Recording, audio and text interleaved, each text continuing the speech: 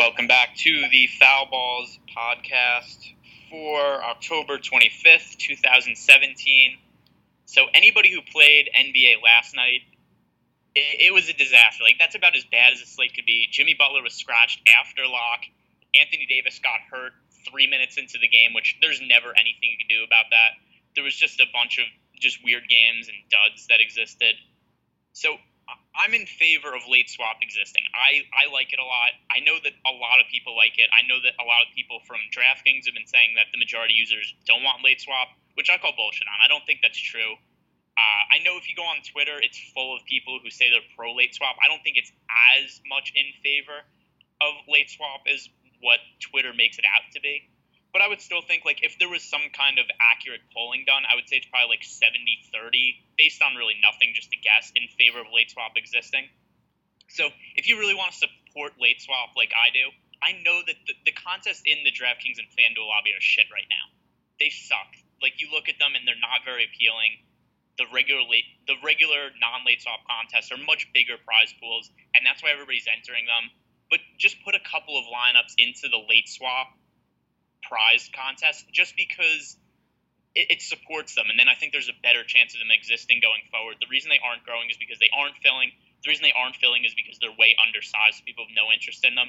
Just go and put one or two lineups into them each night, and then hopefully they will start filling, and then they'll say okay, we need to start making these bigger, and hopefully that's where it goes. So I think that's one thing that we can do to really support late swap existing is just playing the tournaments. I haven't been doing it, and I'm going to start doing it because of tonight, because it just gets annoying, and I would like late swap to exist. There's nothing we can do about Jimmy Butler. It happened to with Dennis Smith Jr. last week.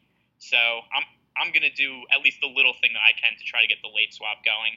So for tomorrow's slate, the first game on the slate is the Jimmy Butler game. It is the Minnesota Timberwolves at the Detroit Pistons. And there's a lot up in the air right now because Butler obviously has that respiratory infection. We don't know what his status is for tomorrow.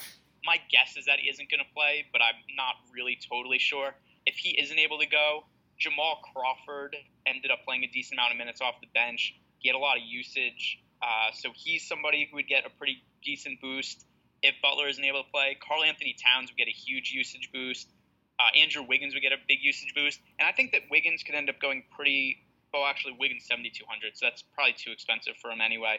But I think Towns at 8,600, that's a really strong play if Butler isn't able to go. And then from the Detroit side of the game, as the price is low, my internet has just been shit tonight. It's been so slow. So everything's a mess annoying tonight. Things on top of annoying things. Everything's going poorly tonight. It sucks. Yeah, I'm gonna backtrack a little bit to comment also on the late swap thing before we get into more of these games and the Minnesota game. I know that a lot of people, everything you were saying about people saying that they want late swap and not playing it makes sense. The reason people aren't playing late swap is because the contests are too small and there's no way you can win a ton of money in them, and people want to play for the upside and the big prize pools and everything like that. But I think what most casual players don't realize is that late swap hurts them, because the better players, the guys who use algorithms, the guys that really know what they're doing, all the experts that are in the contests, the real pros, those guys are adjusting or more apt to adjust to the late injury news than the average person. So in a situation like Jimmy Butler being out, the average person will know, okay, Butler's out, I can switch him out of my lineup now. But what they don't usually do is say what you were just saying about the games for this Pistons game is, what is the impact of Butler being out? Who can I use now? And I think the sharper players will switch up their entire lineups, and they'll use more of Karl Anthony Towns, they'll use Wiggins, maybe even Jamal Crawford. So that's where the average person is getting beat, and that's even assuming that the average person is checking, which isn't always the case. I think a lot of casual players will just set their lineups and then leave them at 7 o'clock for the rest of the night and just not look, so they may not even be taking advantage of the ability to swap. So I don't know. I guess it's a weird public service announcement that you're doing.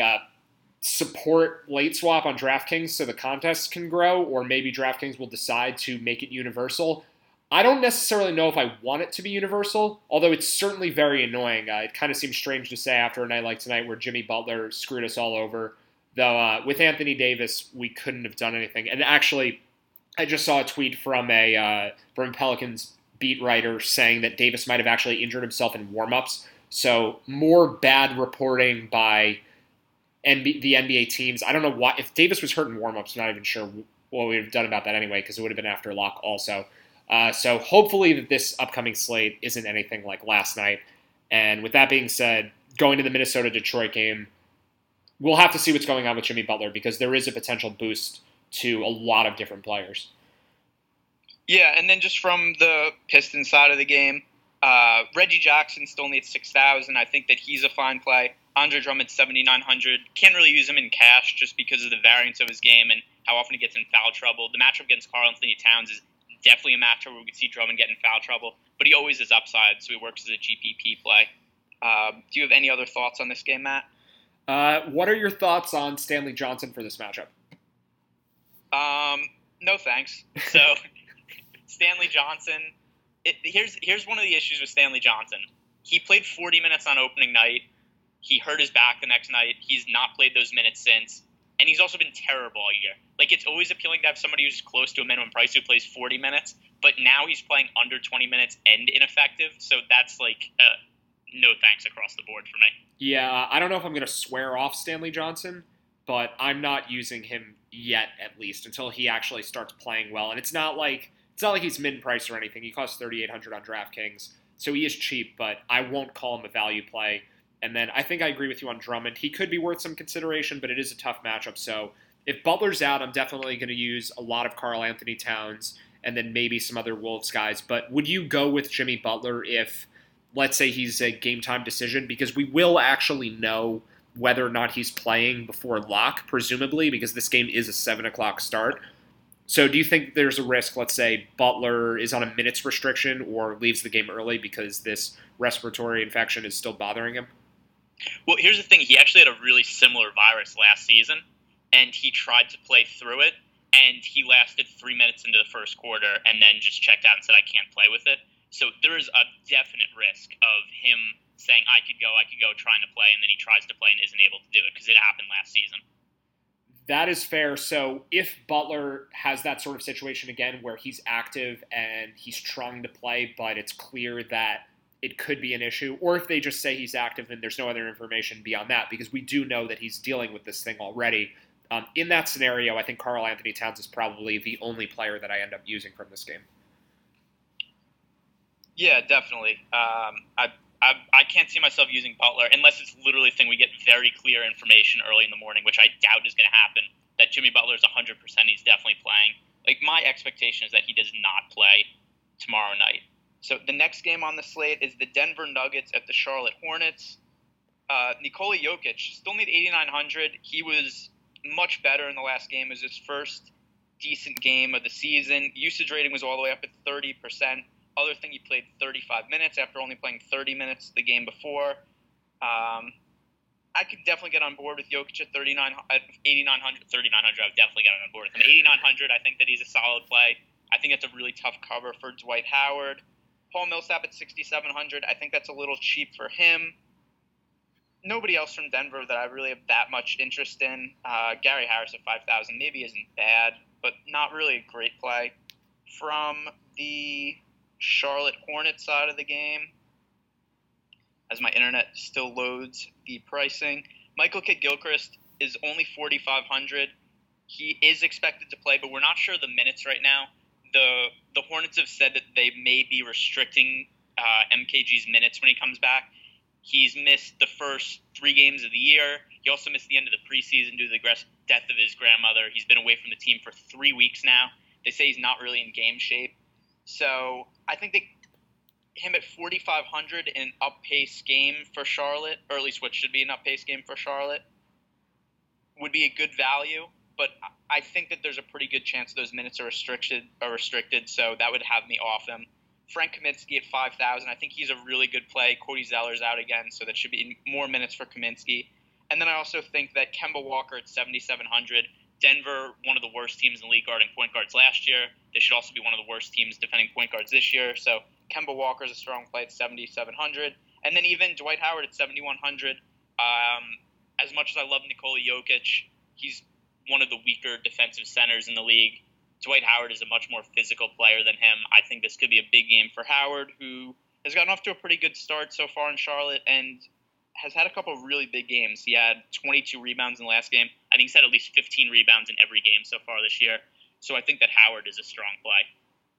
So there's no one in this game really that I think is a great cash play except for maybe Frank Kaminsky, who you mentioned. Jokic, you've talked about in previous podcasts being kind of a GPP-only guy for you, at least in this stage of the season where the Nuggets haven't really figured out their usage. They haven't figured out, I guess, their team chemistry yet with how their new roster construction will look with Paul Millsap. So I'm definitely off the Nuggets for cash. I think that they're interesting for GPP, but the Vegas information for this game is a little interesting. So the line is moving towards Denver already, and it's massively public sentiment. The sharp money does look to be on Charlotte, and it kind of makes sense because the Hornets haven't looked particularly good this year, and I guess the Nuggets just had a really dominant offensive game in Washington. So I'm not really sure actually why there's so much public sentiment on the Nuggets, but it could just be how well Jokic played. So I would guess his ownership, given all of that, is pretty high. I'm not overly concerned about it given the size of the slate, but I am a little bit concerned about it. So my GPP flyers, I think I'm more inclined to go with the guys you mentioned on Charlotte, like Kemba Walker and Dwight Howard, and maybe some exposure to Jokic. But I do like Frank Kaminsky as a safer play either way. Yeah, I think Kaminsky solid, and yeah, I agree with all of that. I think that one of the things also that I brought up the other day is that the Denver Nuggets have been playing, or at least at the time they've been playing at the second slowest pace in the NBA of any team. It was only through a couple of games, so a little bit of a small sample size, but it does at least appear that with Millsap they're going to be slightly slower team. So I think that could be some of the reason for the Vegas info. Yeah, I think that's got to be at least part of it too. This is definitely a situation to monitor though, because it's a little bit unclear what's going on with that line movement as of now. So the next game on the slate, this is going to be a really fun League Pass game to watch. It is the Houston Rockets at the Philadelphia 76ers. So James Harden from the Rockets side of the game, 11,600. Harden is going to be my favorite player to pay up for on the slate, I think. Although I'm not sure that I'm even going to go all the way up to Harden. But either way, I think Harden definitely in play for cash games. There's nobody else who I really like on Houston. I think Ryan Anderson is worth a GPP look because he's had really weird home-road splits on the Rockets where he shot really poorly from three at home, but he shot really well from three on the road. I don't know what the reasoning is for that, but it's just something that's happened. And we've speculated that it has to do with the colors in their arena, right? Like you can't shoot with all the red in the background. Is that potentially what's going on? I mean, I was making that up, but maybe. I don't know. I was just trying to think of any possible reason for it. But the other thing is also Ryan Anderson is only 4,200, which is just cheap for somebody who does have his scoring ability. We saw on opening night against Golden State, he had a pretty big game. He went over 30 fantasy points in a pretty tough matchup. I think that this could be a pretty good spot for Ryan Anderson at 4,200 to put up a big game. And then from the Sixers side of the game, I think this is way too cheap of a price for Joel Embiid, all the way down at 8,000.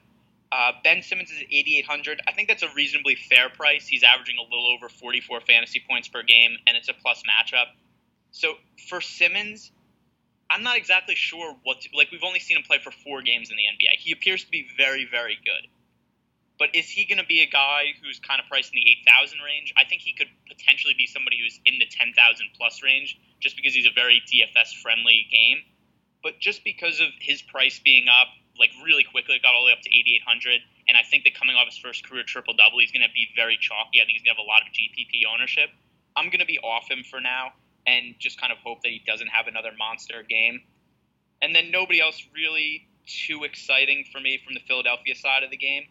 Although one thing I will add is that Markelle Fultz apparently has some weird shoulder injury. Like, there's very vague information on it. This is why I wrote a joke about this earlier on Twitter. If you're the Sixers, there is no incentive to ever play one of your rookies the year you draft them now. This is what happens when you draft your rookies and you play them the first year. Markelle Fultz gets injured right out of the gate. It'll never happen again. So If Markelle Fultz isn't able to play with that weird shoulder injury, then I think Jared Bayless at 4,000 has a lot of value because he's going to have to play a lot of minutes. But other than that, I think Embiid's a strong play. Bayless could potentially be a strong play if Fultz doesn't go. And then nothing really else for this game, even though it should be really high scoring.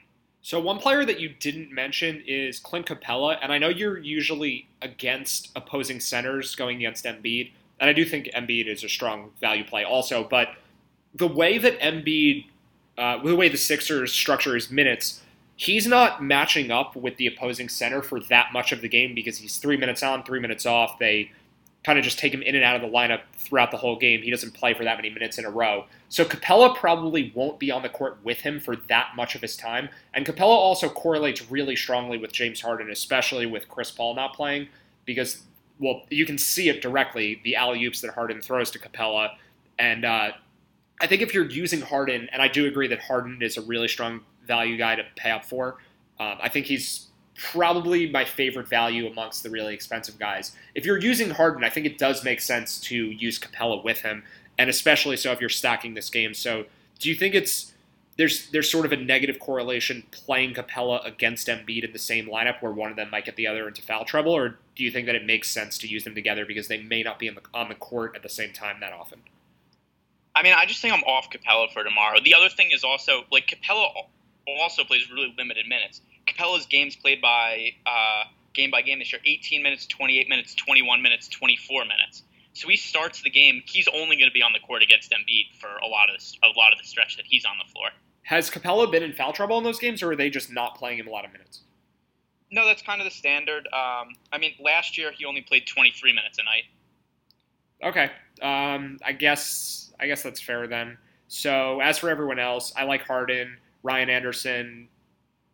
Yeah, it's just cheap for him and should be a very up-tempo game. Ben Simmons, I think I won't use at all. The GPP fade, high ownership like you mentioned, I think he'll be maybe the highest owned player considering the triple-double that he just had, and he's just been really good to start the season. So I think I'm off Simmons. I think he would make for a fine cash play, but there are just better values, I think.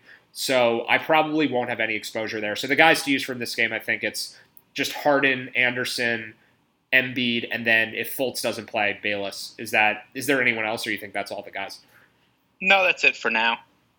So the next game is the Cleveland Cavaliers of the Brooklyn Nets, and LeBron James, currently it looks like he's questionable to play. I think he's more likely to play than not, except he's far from a guarantee to play. He rolled an ankle towards the end of tonight's game, and in a post-game interview, he said that it was definitely bothering him. He was pretty banged up, and he was going to have to sit in the ice bath all night.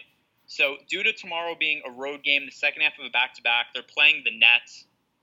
This is definitely a spot where even if LeBron is, say, like 90%, or even if he's like 100%, except there's a little bit of concern, I could see them holding him out anyway. So if LeBron does play, he's at 10,400 against the Nets. That would be a really strong play. If he sits, there's so much value that's going to be so much just usage is going to be spread around the Cavs. So Kevin Love at 7,600, he probably becomes my favorite play on the slate.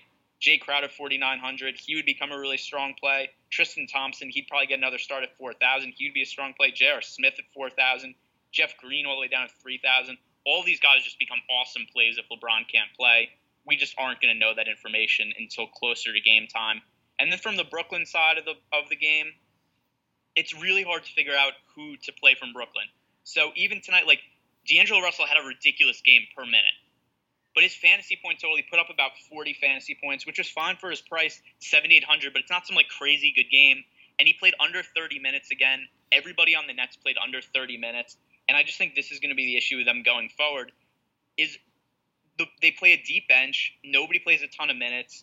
So for cash games as a team, I'm just going to kind of avoid. I think Karis LeVert at 5,100, Rondae Hollis-Jefferson at 5,000. I think they have some upside at those prices. But this is not a side of the game that I'm crazy about rostering. There's 10 games on the slate. I'd rather look for somebody who I feel more comfortable with playing a lot of minutes. So if LeBron plays, I think there's no one from this game that I would use in cash. I definitely agree with your Nets analysis. But if LeBron sits, there's so many Cavs guys. I mean, you could probably make a cash lineup that's just only Cleveland players, or just as many Cleveland players as DraftKings will allow you to put in the lineup. So if LeBron sits, there's just enormous value. But if we assume LeBron plays, I think the only guy I would end up using from the Cavs for GPP is Kevin Love. I would imagine you wouldn't use LeBron? I'm not sure because maybe for GPPs. I wouldn't use him for cash because with the ankle injury and it being his second game of a back-to-back, I think his minutes probably will end up just being a little lower because they'll be cautious with him. There's also a decent amount of blowout risk here, although that may be a little bit overblown because the Cavs just have not played well this year and they probably will continue to not play well. This just isn't a great roster. But I guess what I'm saying is I prefer Kevin Love as a GPP play to LeBron if both are on the court, given the expected ownership, and I think Kevin Love is just a better deal for his price. Yeah, Kevin Love, 7,600, that could definitely end up being the guy who I have the most exposure to if LeBron sits. So the next game on the slate, Spurs at the Heat. Not really a lot of interest in this game. There's nobody I really like from the Spurs side of the game. From the Heat side of the game, Dion Waiters is currently questionable. He also has an ankle injury. And the injury to Waiters is a real concern because he missed something like the last 15 to 20 games or so of the season last year with an ankle injury. I believe that it was recommended that he get surgery, except it wasn't a necessity, so he could kind of try to rehab it. And he didn't get the surgery. He opted to just rehab it without going under the knife. And it seems like the injuries popped up again this year. He was questionable to play the other day. He ended up playing.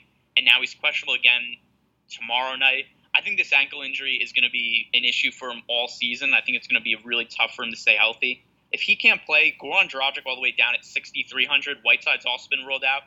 Dragic could be in for just a monster usage game. Josh Richardson's 5,400. I think that's okay. Not really a great price. I think kind of fair for him against a tough Spurs defense. And then if Waiters isn't able to play, Tyler Johnson is going to have a much bigger role in the offense. So Tyler Johnson could potentially move into the starting lineup. If he starts at 4,300, I think he's a good value play. But I think Dragic at 6,300 could be really strong if Waiters doesn't play. Do you agree with that, Matt? Yeah, just to go back to the last game quickly, the last thing I was going to add on LeBron is that part of the reason I don't think I'll end up using him is because I just prefer James Harden. So it's just hard to build a lineup with both guys. But as for this current game, yeah, I do agree with most of what you're saying. I think I like Dragic only if Waiters sits. It is a cheaper price for him than what he's been this year, but it's also a slow-paced game and a tough matchup. So I really like Dragic if Waiters isn't playing, but I probably don't like him at all if Waiters is. And I think I would also like Dion Waiters at 5,100. I think that's probably too cheap for him. But even if he's playing, given his injury questionable status, it's hard to trust him to finish out the game and be at full strength. So I think I'm off Waiters, and I'm probably off everyone else on the Heat, except for Tyler Johnson if he's starting. That would be a good value play too. But guys like James Johnson and Josh Richardson have been really, really high owned for GPPs this year. And I think it's pretty conceivable that they would have a dud going against the Spurs in this very potentially low-scoring game. So I'm going to say probably a complete fade of both sides of the game unless Waiters sits, and then it would be Dragic and maybe Johnson. So the next game that we have for the slate is the Indiana Pacers against the Oklahoma City Thunder. I think there's a ridiculous amount of blowout risk in this game. Miles Turner's out. The Pacers are on the second half of a back-to-back going on the road in Oklahoma City. The Thunder should be one of the stronger teams in the league this year. So the Pacers side of the game is probably a fade for me. And then even the Thunder side of the game is also a fade for me. So Russell Westbrook is 11,400. It's a very plus matchup for him against the Pacers just because they've been really bad on defense this year. They were really bad on defense last year. But Russell Westbrook, his usage is way down this year. So Westbrook has a usage rating of 28.6 through 3 games this year. By game, 28%, 25%, 31% usage rating. He only had 4 games all of last year under 31% usage rating, and 3 of them came in the final month of the season while they were resting. So he's already matched that number through 3 games. So I just think he's going to have a much lesser workload this year with Carmelo Anthony and Paul George added to the team. So Russell Westbrook is a no thanks for me at 11,400. Paul George at 8,000. I think people are going to want to roster him because it's like, oh, revenge narrative playing against his former team.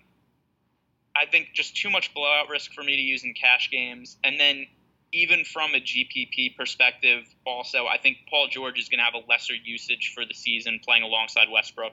So 8,000 is a little bit more than I want to pay for him. Yeah, definitely off this game for cash. And I think this is the type of game that would normally make for a decent GPP scenario. Kind of similar to the Cavs-Bulls game from Tuesday night where ownership could be low because the public perceives a lot of blowout risk and then stays off both sides of the game. But I don't think that's really the case here because the Thunder, their big three, are generally very high on players, especially Russell Westbrook. But the Pacers did just beat the Wolves by, I think, 23 points in Minnesota. So there could be some recency bias there where the public views the Pacers as a competitive team without Miles Turner. And I don't think that we'll get that benefit from low ownership for the potential blowout risk. So I agree that there is a ton of blowout risk, and I think that we actually are probably on the side of thinking the blowout risk is higher even than the public thinks. So there's not really any upside there for GPP if the guys are high owned. And I think that the ownership on especially Darren Collison and Victor Oladipo, who had huge games Tuesday night, will be high enough that you're not really going that contrarian to pick them. So I think I'm off this game entirely for both cash and GPP. So the next game I'm definitely off entirely. That is the Memphis Grizzlies at the Dallas Mavericks. I believe the third slowest and the slowest paced team in the NBA last year.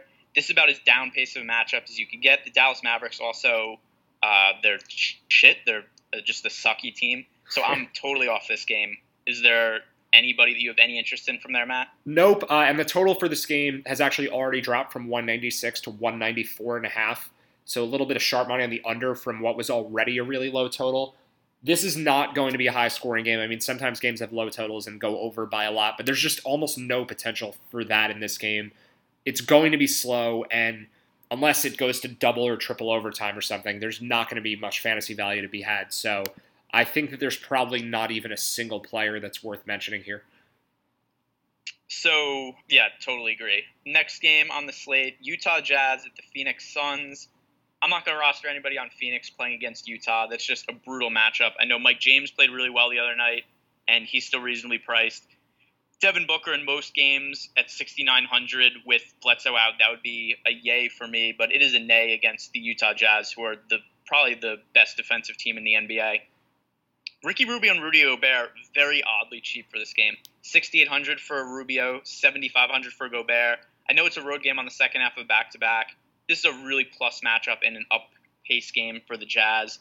So, yeah, I really like them. I think they're really strong plays. And then I think Donovan Mitchell at 3,800 could become a pretty interesting play if Rodney Hood is ruled out again. He's questionable again for tomorrow. He wasn't able to play tonight, and Mitchell started in his place. Mitchell, good punt play at 3,800 if he's in the starting lineup. Yeah, I definitely agree with your analysis on the Utah side at least. Rubio and Gobert look like strong plays. I think maybe they're being priced down because it's the second half of a back-to-back. So maybe that's going to the pricing algorithm. I'm not sure, but they definitely are too cheap.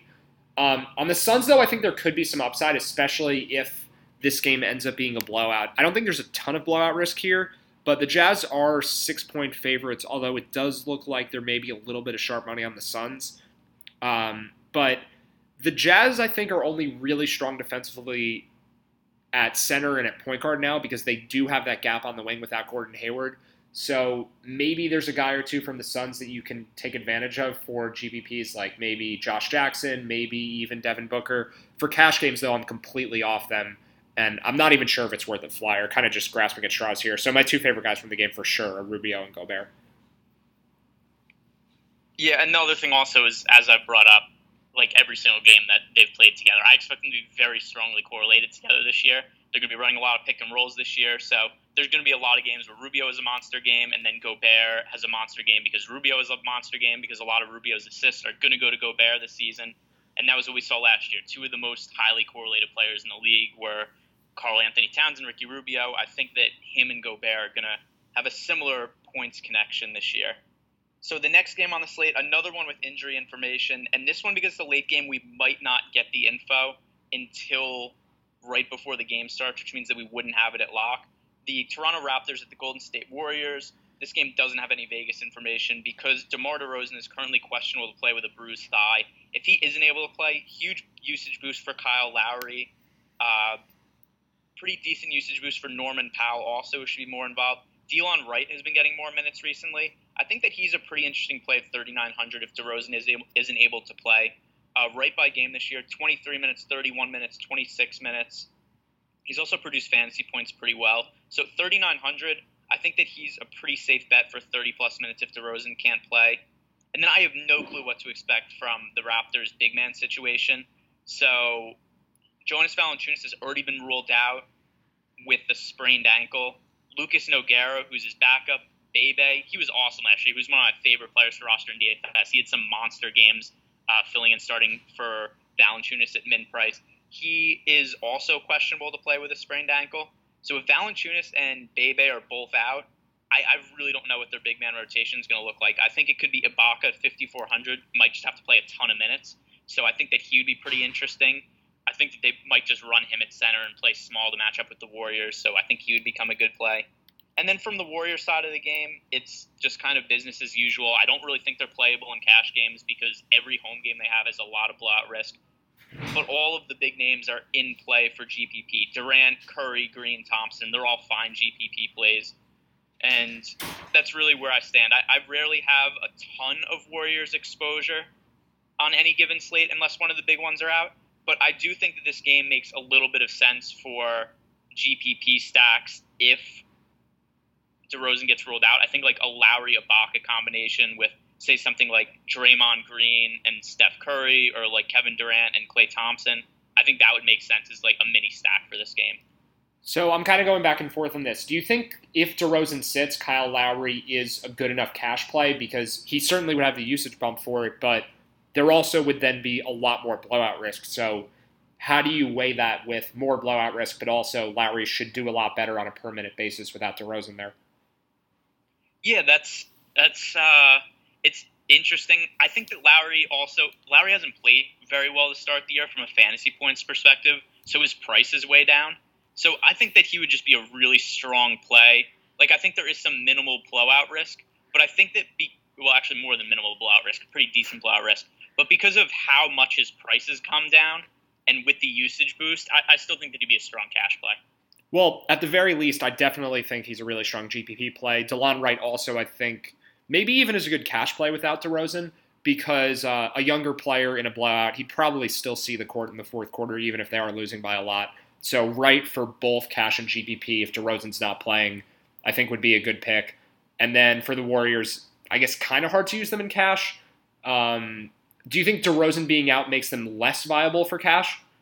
Yes, definitely. Like the blowout risk would just be huge. But I guess there's probably a ton of blowout risk anyway, even if DeRozan is in.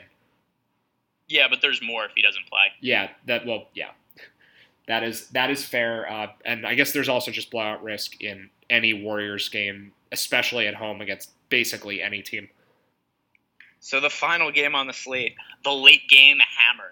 The Washington Wizards at the Los Angeles Lakers. Do you know that you call them the Wizards like that? In that, for some reason, that pronunciation every time you say them. Are you aware of that? Moderately. Okay. So right, the continue. Washington Wizards, they have a very strong matchup tomorrow night. This game is going to have a ton of points scored. The Lakers played at one of the fastest paces in the league last year. They kind of alternated back and forth with the Nets for worst defensive efficiency in the league. And I think that is also going to be the case again. John Wall, 10,200, very, very strong play. I'm surprised Otto Porter's price hasn't come up more. Porter's only at 5,900. He's had a couple of monster games this year. He's scoring 43 fantasy points per game this season. He's an awesome play at 5,900. John Wall is a strong play at 10,200. Bradley Beal at 7,300, also a really strong play. Those just feel like really cheap prices for me, considering how many points are expected to be scored in this game. And then from the Lakers side of the game, Brook Lopez only at 6,000. That is ridiculously too cheap for him. Lonzo Ball at 7,000 I think is an okay play, but I don't really love the matchup for him against John Wall. That's just a GPP play only for me.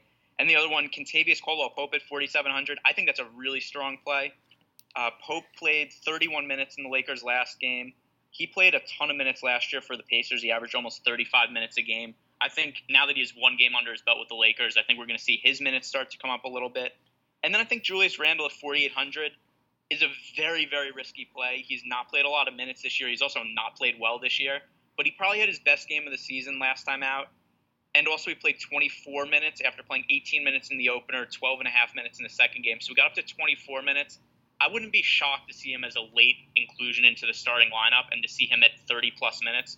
So at 4,800, when last year we saw Randall at times be priced around 8,000, I think that there's a lot of upside to his price. It's just a very risky play. I actually don't know if any Lakers player is really viable for cash at all, but I do think this game makes for a really strong stack, and the spot for the Wizards is also really good. So if I was looking for cash plays from this game, it would probably just be the core guys on the Wizards, but this is definitely a game where you could stack it with a few different combinations and maybe use Gortat, Porter, Oubre, Wall, and Beal in some combination, maybe 3 or 4 of those guys, and then just kind of rotate in some combination of 3 to 4 Lakers with them, because we really don't know on any given night how the Lakers rotation will shake out. But one guy that the guy that you mentioned, that I'll probably use in all of those combos is Brook Lopez, just because he's really underpriced. So I'll go back on that a little bit, actually. I think Lopez is a decent cash play. But I guess if Randall's playing a lot, Lopez is probably playing less. So there are a lot of negative correlations with the Lakers team. So which are the other guys that you probably wouldn't use together? Because I don't think it makes sense to use Lopez and Randall together. It probably doesn't make sense to use Lonzo Ball and Jordan Clarkson together. Are there any other combinations like that stick out to you? No, not really. I don't even think Lopez and Randall are that bad, especially because Randall has been coming off the bench, so he isn't playing a lot of the same minutes as Lopez. So I'm fine with them together. And just Randall, somebody was the upside to be an 8,000 player, was only at 4,800. Like, I'm not too concerned with how he correlates with anybody, because if he just does happen to start and plays 30-plus minutes, I think that he would be a virtual lock to hit value in that situation. I think that's true too, but I also think that it probably takes a lot of touches away from Lopez. But the other side of that argument is that they're both just underpriced enough that even though they're not positively correlated, they're probably just indifferent to each other. So they're both just strong values, and I guess maybe there isn't really any reason to not use them together. So that's all the games. Do you have anything else to add for the slate, Matt? No, hopefully. Well, I guess the one thing to add is hopefully we get some better injury luck for this slate, because we had some pretty terrible luck, and it's getting even worse now because we have or at least I have the Blazers Pelicans game on in the background, and without Anthony Davis playing, DeMarcus Cousins is just going nuts, and I think I used only Davis and 0 of DeMarcus Cousins because I thought it was a better matchup for him. So hopefully none of those situations, because it's just really frustrating. And remember Greg's late swap PSA, because we really want to somehow convince DraftKings to switch over to late swap, or at least make those contests more viable. Yes, our 200-plus listeners per episode, that's what's going to make the difference. So join those contests, guys. Follow us on Twitter. Follow me on Twitter at GArenbergDFS. Matt's Twitter handle is at Preaching Sense, and we'll be back with a football podcast tomorrow.